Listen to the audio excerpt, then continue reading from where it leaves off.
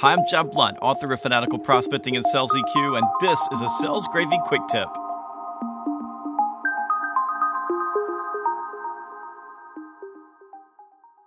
Work harder. You see, hard work has and always will be rewarded. Hard work is the cornerstone of excellence. Look, there's always going to be somebody out there that's smarter than you. There's always going to be somebody out there that's got more resources, got more talent, maybe got more luck. There's always going to be somebody that's bigger, faster, and stronger. But you must never, ever, ever let anybody outwork you. As an entrepreneur, this is my mantra. This is my motto.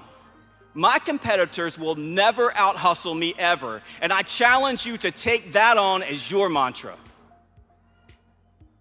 Don't get lulled into this false belief that you can work smarter. You see, working smarter, that's what mediocre people use as an excuse for their lack of achievement, their lack of drive. It's what they use as an excuse for their laziness, their lack of ambition. And you've got to eliminate mediocrity in your life wherever you find it. You see, this is a new beginning for you. This is big. This is a transformative moment. This is the place where everything changes. And contentment is the mother of mediocrity. This past spring during Masters Week, we planted a garden in our backyard. We tilled up the soil and we planted all the vegetables. And I swear to you, as soon as we put the vegetables in, weeds started coming up in the garden. So for the last month or so, we've had to get into the garden on our hands and knees and pick all those weeds out.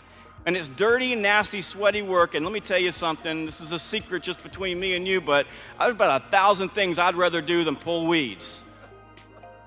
But here's the deal. You want a successful garden? You got to pull weeds. And weeds are like mediocrity. You see, mediocrity slowly and insidiously chokes out excellence. Mediocrity will tear you down. Mediocrity saps your spirit. Mediocrity whines about how things aren't fair. Mediocrity feels entitled. Mediocrity tells you that what you want is too hard, that where you want to go is too far, that you can't reach your goals, it's impossible, or that you're crazy. Mediocrity soaks itself in pessimism. Thank you for joining me for the Sales Gravy Quick Tip.